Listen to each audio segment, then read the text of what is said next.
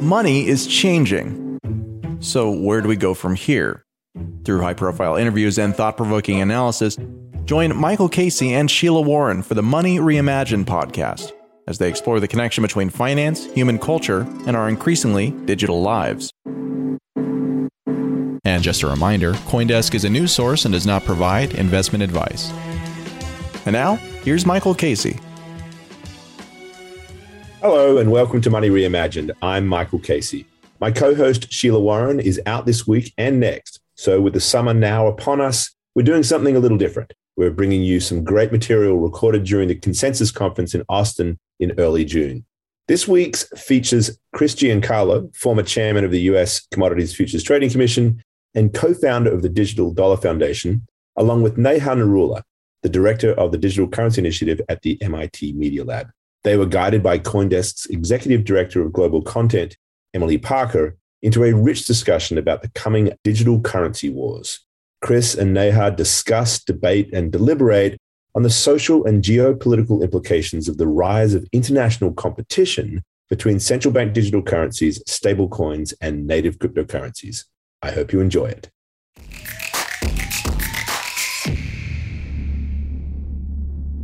Please welcome to the stage my colleague Emily Parker, who will be discussing this with Chris Giancarlo, the former chair of the CFTC and founder of the Digital Dollar Project, and Neha Narula, director of the Digital Currency Initiative at MIT. Thank you, Michael. Thank you. Thank you.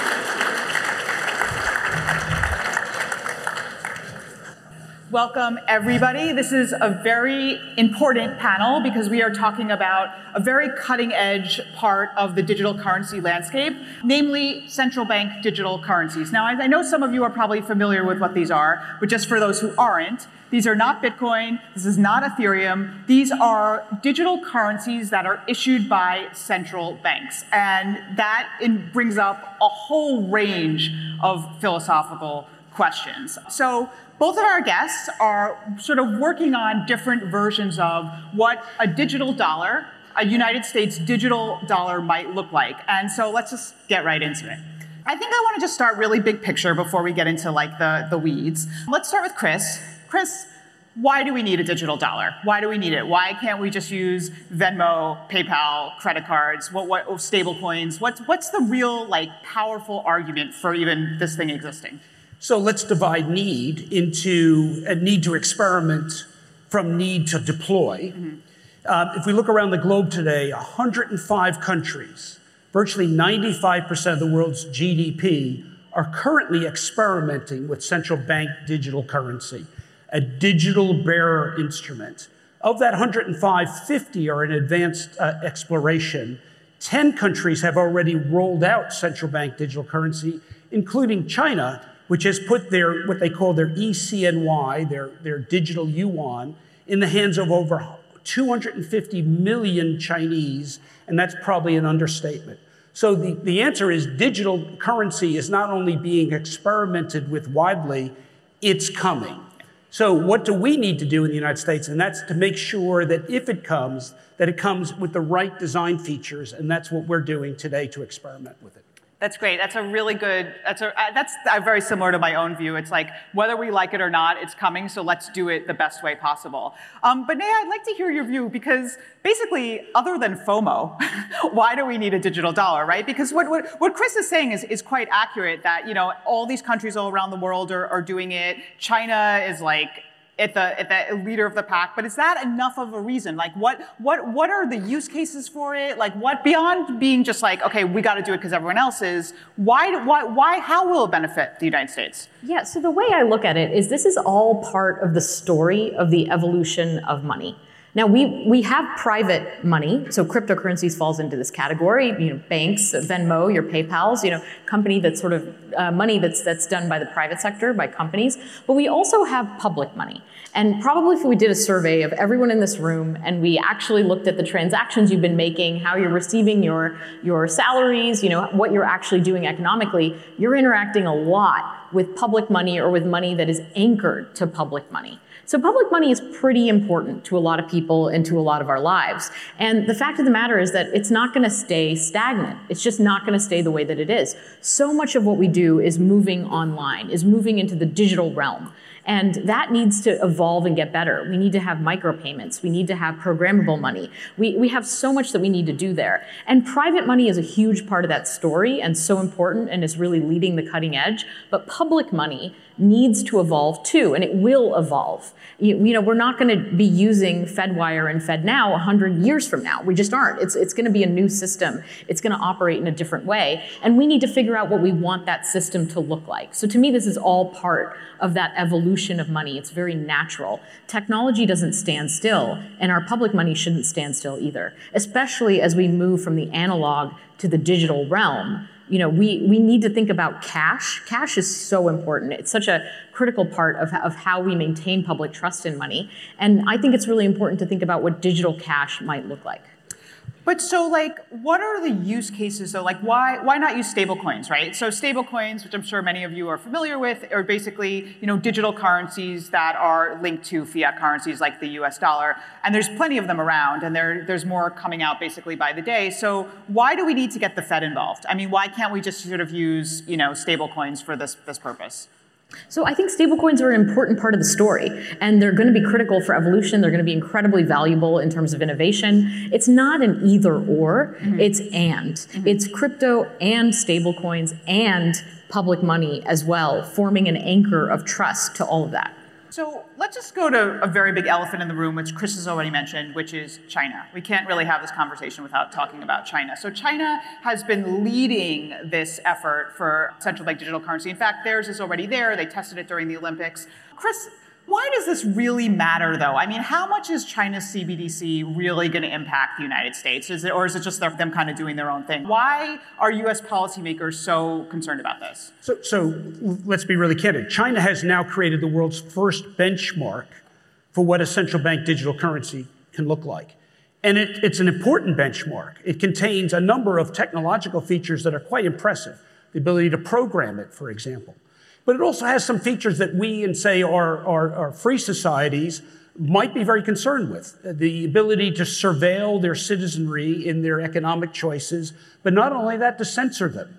If you criticize the regime, you may find your digital yuan will no longer enable you to take a train out of your village, or even rent the apartment you want, or perhaps even buy the food you want. So it's a very, very powerful tool. And to think that it will just be confined in China, I think is a bit naive. This is going to be an export product. Those very surveillance and censorship features that are in the digital yuan are going to be features that many regimes around the world want. You could think how Venezuela or Cuba would want those same features. The People's Bank of China will be exporting CBDC in a box, courtesy of the People's Bank of China, with those surveillance and those censorship features. You can imagine that within 10 years, a third of the globe might be using the digital yuan, either because they're client states of the Belt and Road Initiative, or they simply want those censorship features. So the question for us in a free society is, what is our response? What do we come up with if we go down the road of central bank digital currency? What values, what features might be in a digital dollar, might be in a digital euro? Would it be censorship light, which I think would make us not much better than China? Or hopefully, would it be something in the nature of a freedom coin, where privacy is absolute on that coin, on that digital currency for lawful transactions? Those choices of values need to be made today, and they apply equally to stablecoins. Will stablecoins be used the way social media has been used at the behest of government to censor some conversations, some expenditures? And so the issue of values in the future of digital money, whether it's run by the private sector or the public sector, are the questions before us today. And that's why initiatives like what Neha's doing and what we're doing at the Digital Dollar Project are meant to explore these. The choice of deployment will come later. The choice of experimentation must be taken today. So just to sort of play devil's advocate here, though, and interesting to hear Neha's views on this.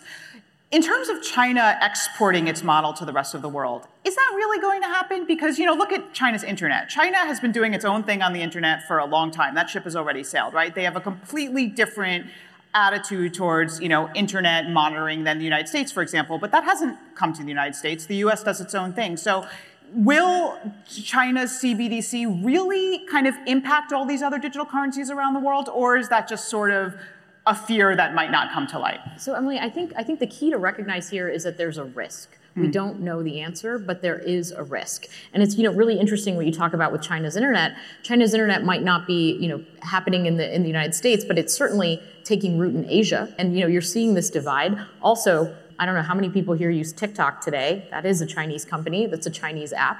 And we'll probably see many more things like that happen. But even if you don't want to look at it from this geopolitical angle, I think what Chris said is so important, which is that we need to think about the values that we want to embed in our money. What are those values and principles? Values of freedom, of openness, and of privacy. And I think people often hear the term CBDC, they automatically go to surveillance coin. Sure. That is immediately where they go. And that's actually why we got involved in this work. Not because we want to help build that future, but because we want to make sure that it's possible to build a different future, which embeds privacy and openness and access into our money. And it's so important to get involved right now. Right now is when we are starting to define some of these terms and define the standards. So we really have an opportunity here to show a different way of building this type of technology. Okay, so let's dig into this for a little bit. So, first of all, most Americans, I think, have no idea that a digital dollar, they have no idea that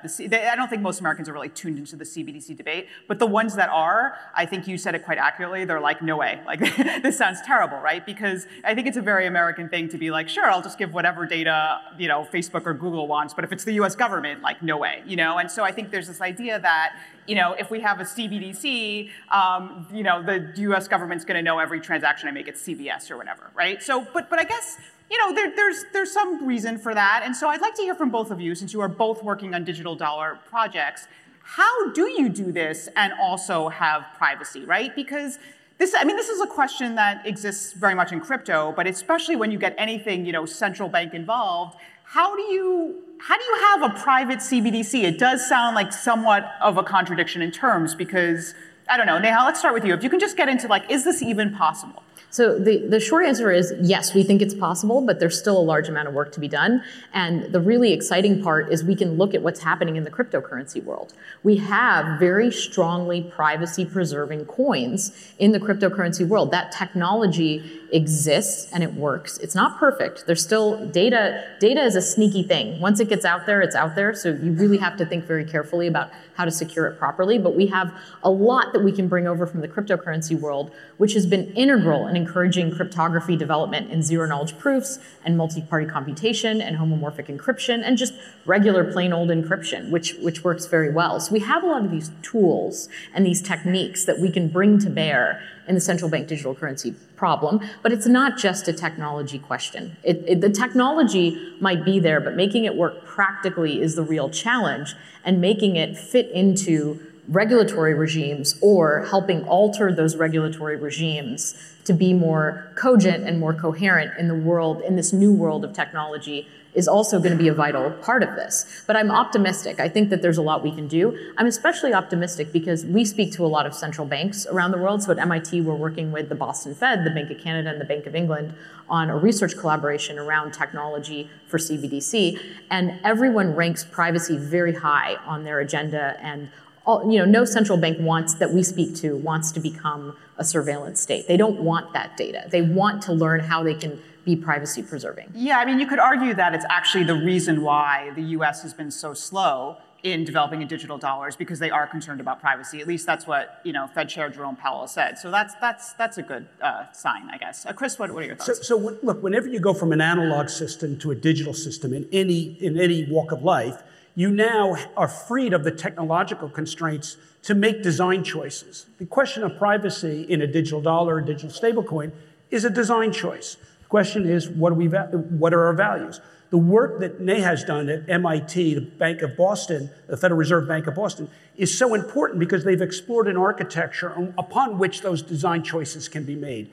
So when we think about a digital dollar, we should not automatically presume government surveillance. What we as a free society should require, what we should demand, is privacy, because that's what we do in a free society. In fact, if you think about it, if we get it right, a digital dollar could be the most private instrument on earth. Why? Because our federal government starts with a restriction contained in our Fourth Amendment against invasions of privacy, which our private stablecoin operators are not subject to. I mean, isn't it interesting that our Constitution prohibits our government from censoring our speech, but the private sector in social media is not restricted from censoring our speech and does it all the time. So you can imagine a world in which privately operated digital money is subject to censorship, but government-operated digital money, if we're true to our values, would not be subject to censorship. But all of these are choices that, fortunately, in a free society, we get to make. Money is as much a social construct as it is a government construct. And in a free society, we should be as actively engaged in the design of digital money of the future, both in the private sector and the public sector, to make sure it accords with our values, as opposed to what's happening in China, where the government is setting its values and imposing it on its citizenry. So we're here to call for that experimentation, hopefully to get these design choices right. So the future of a digital money, the digital dollar, a digital euro, is one that empowers us to greater freedom, not restricts our activities. Actually, I really love that point because, again, all the people who are freaking out about privacy of a CBDC are assuming that private companies respect privacy, right? And it seems less likely that the U.S. government is going to issue a CBDC with 100-page long terms of service and 6-point font. You know what I mean? So yeah, I think because there's so much alarm about privacy with the government, it actually might be safer. Yeah. Nobody's more free market than I am, but I go and meet with folks from the Cato Institute and other libertarians, and they all freak out about government money. And I say, wait a minute, why should we assume the private sector is going to be any more protective of our privacy? In fact, let's force our own government to live by the principles contained in our Constitution, which protects our privacy. If we do that, if we were to get a digital dollar right, it would be the killer app of digital money. A digital dollar that properly protected privacy would be the instrument of aspiration for free people around the world. It would be the instrument in which people would flock to, protecting the dollar's reserve currency status for more generations to come. But on the other hand, if we don't get privacy right, we would destroy the dollar and empower things like Bitcoin and others, which I'm not opposed to that. But getting it right is, as Neha said a moment ago, it all comes down to privacy being the key issue and other values in money. We'll get the technology right. Her organization has already proven that we can get the architecture right. The real question is, what do all of we insist the future of money looks like? Whether that's government money or whether that's private sector money, we need to make our voices heard in that future. So I think while we're just talking about this as a killer app from both of you, I think just to help the audience better envision what this is, can you guys give some specific use cases for a digital dollar? Where would you use a digital dollar that you wouldn't use, your credit card or a stable coin? Or, what are some cases where this instrument alone is necessary? Specific scenarios, I think would be helpful for people to understand why we need this thing. Online commerce. Right now, our financial system is a walled garden, and without credentialed identity, you cannot access it. In a world of 8+ billion people, 1.5 billion or more do not have sufficiently credentialed identity to access our current financial system. That means they're precluded from online commerce, they're precluded from financial services. If we could create basically a digital bearer instrument, like a cash-like instrument, a digital instrument that carried value, you would not need to have your value recorded at a banking institution. You would have it on your mobile device in the cloud, accessible through your mobile device. So that's what we're talking about, a digital bearer instrument. It would enhance financial inclusion. It would lower transaction costs. Our current system takes anywhere between 2 to 3% of the world's GDP just to move money around the globe. Well, we've proven that we can make phone calls anytime, any place, time, at no cost. We can send a text message. We can send a photograph instantaneously at no cost around the globe. Why does it still cost so much money to move money? Why is it easier if I need to get money from here to London, to stuff it in a suitcase and get on a plane than it is to send a wire transfer? Okay? It makes no sense. Digital money will solve that. It will lower costs, it will lower barriers, and it will bring more people into financial inclusion than anything we have going today. Yeah, I would add, I think that's great. I would add just two more quick points, which is number one is improving competition. Right now, and Chris really nailed this, in order to transact digitally online, well, before Bitcoin, you had to have a bank account. You had to sign up. You had to show your identity. You had to have somebody say, you had to sign that 100-page terms of service. Cash does not come with the terms of service. Anyone can use cash, no matter if you're rich, if you're poor, if you have a mobile phone, if you have access to the internet. It doesn't matter. You can use cash. And that's what we're trying to replicate here, is we're trying to create an instrument which really anyone can use, that solves for those corner cases when you can't get a credit card, when your bank is charging you really high overdraft fees, when you have trouble getting access. And having that type of thing available is like a pressure valve on the system. It improves competition, it improves interoperability, and it makes everyone in the system behave better because you've got this alternative. So that's what we're trying to create. And then the one thing I'd add in addition to that is a platform for innovation. That's the real problem with things like cash today. They don't work online, they don't work digitally, they're not programmable. And so you want to have another instrument with all of these features. And again, I want to stress, this is going to work in tandem with cryptocurrency and stablecoins. The people who sort of act like it's a competition or it's either or, that's just not the case. If a country were to issue a CBDC and give everyone digital wallets, it would probably be a huge onboarding mechanism for cryptocurrency. It would start to get that wheel going. It would sort of, it's all part of upgrading money. So when you talk about, just to clarify one thing, when you talk about programmable, just for people who might not understand what it means in this context, like that's the idea that, for example, the US government, they want to give out some sort of relief after a disaster, and so they can... No, that's not exactly what I'm talking about. So that's a great point. So I think this is where we get caught up, which is fiscal policy, right? So fiscal policy is certainly easier in a digital context. That is 100% true. But when I say programmable, that's not what I mean. I mean a platform for innovation. I mean a platform where the private sector can build on top of it, where developers can write apps that move money in the way that they write applications that move data. And move money, not just in place or space around the world in seconds, but move money in time. Think about the ability to program your money to do things in the future. Think about the ability to actually program in your money to do something for your yet unborn grandchild, that upon reaching a certain age and maybe whatever requirements you want, they've got a college degree, they're sober, whatever, provided those conditions are met, the money is there. For the first time in history, digital money will allow us to move money around the globe instantaneously and money into the future. It's absolutely, when we talk about programmability, the ability to tie money together with smart contracts will absolutely change money and democratize it. Because today, if you want to move your money in time, it requires all kinds of executors and lawyers and trustees, et cetera, that may or may not follow your instructions when you're gone. The ability to program money will be able to move it in space and time. That's really interesting. And yeah, even on a more simple level, like, I was saying for disaster relief, it's like you could program it so like this money could be used for food and medicine, but not alcohol, for example, right? That level of more basic programmability, which of course also alarms some people because they think it's the US government telling you what you can spend money on, but that's another. But just that sort of leads to my next question. So Neha, you mentioned cash, and cash is kind of awesome, right? I mean, I think about this all the time, especially, even when we look at cryptocurrencies, I mean, there are some that are really privacy protecting, but even Bitcoin, as we know, is not fully anonymous. Cash is really the most anonymous currency that we have. So the question is, if this digital dollar ever happens and it becomes mainstream, will it eclipse cash? Because I feel like that's not a great thing. So I think what's important to note is that almost all the central banks we talk to do not want to get rid of cash. They do not see CBDC as a replacement for cash. They do not see it as a way of phasing out cash. They see it as a way of continuing to remain relevant as more and more transactions move digitally.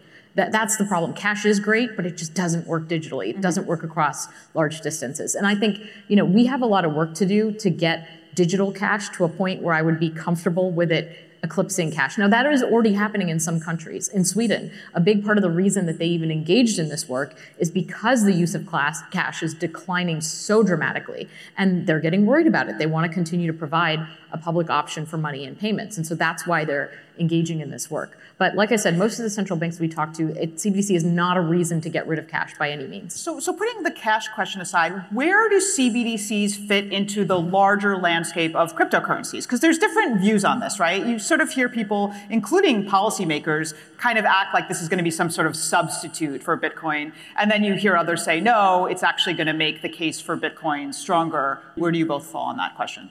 Shall I lead off?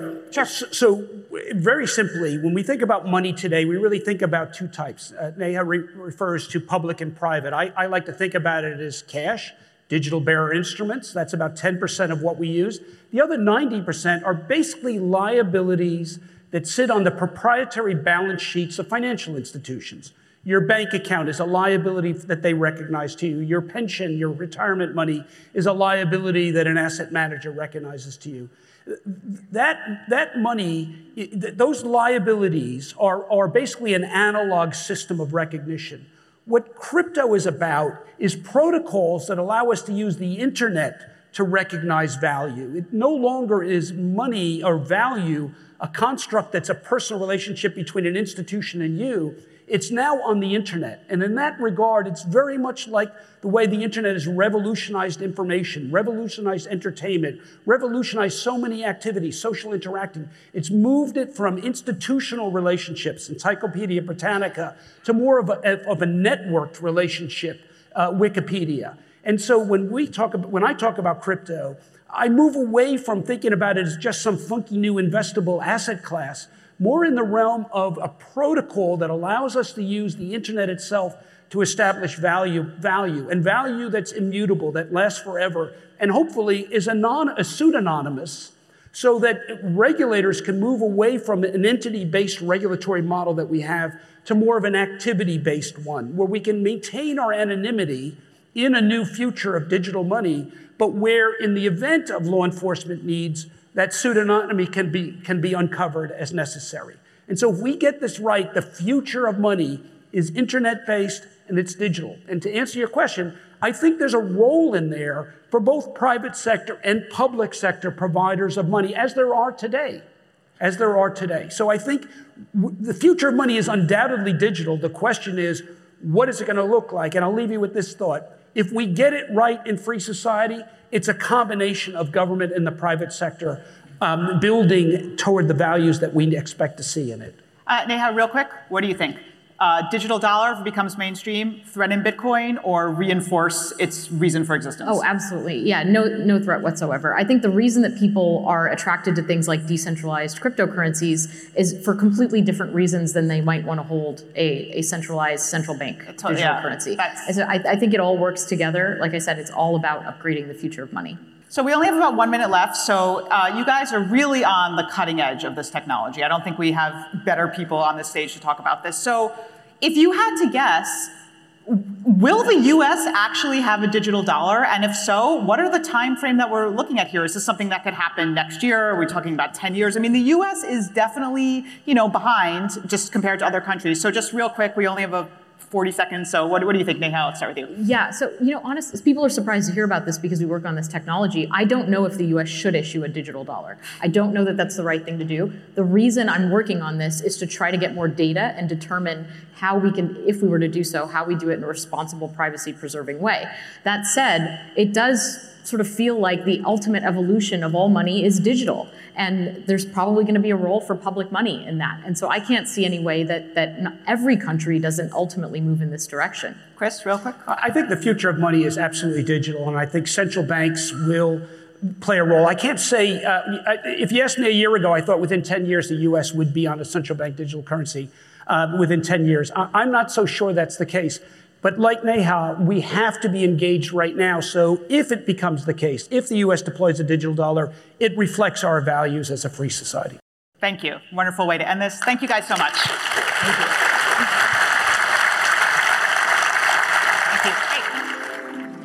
Okay, thanks for joining us. We'll be back next week with another recording from the great content at Consensus. Bye for now.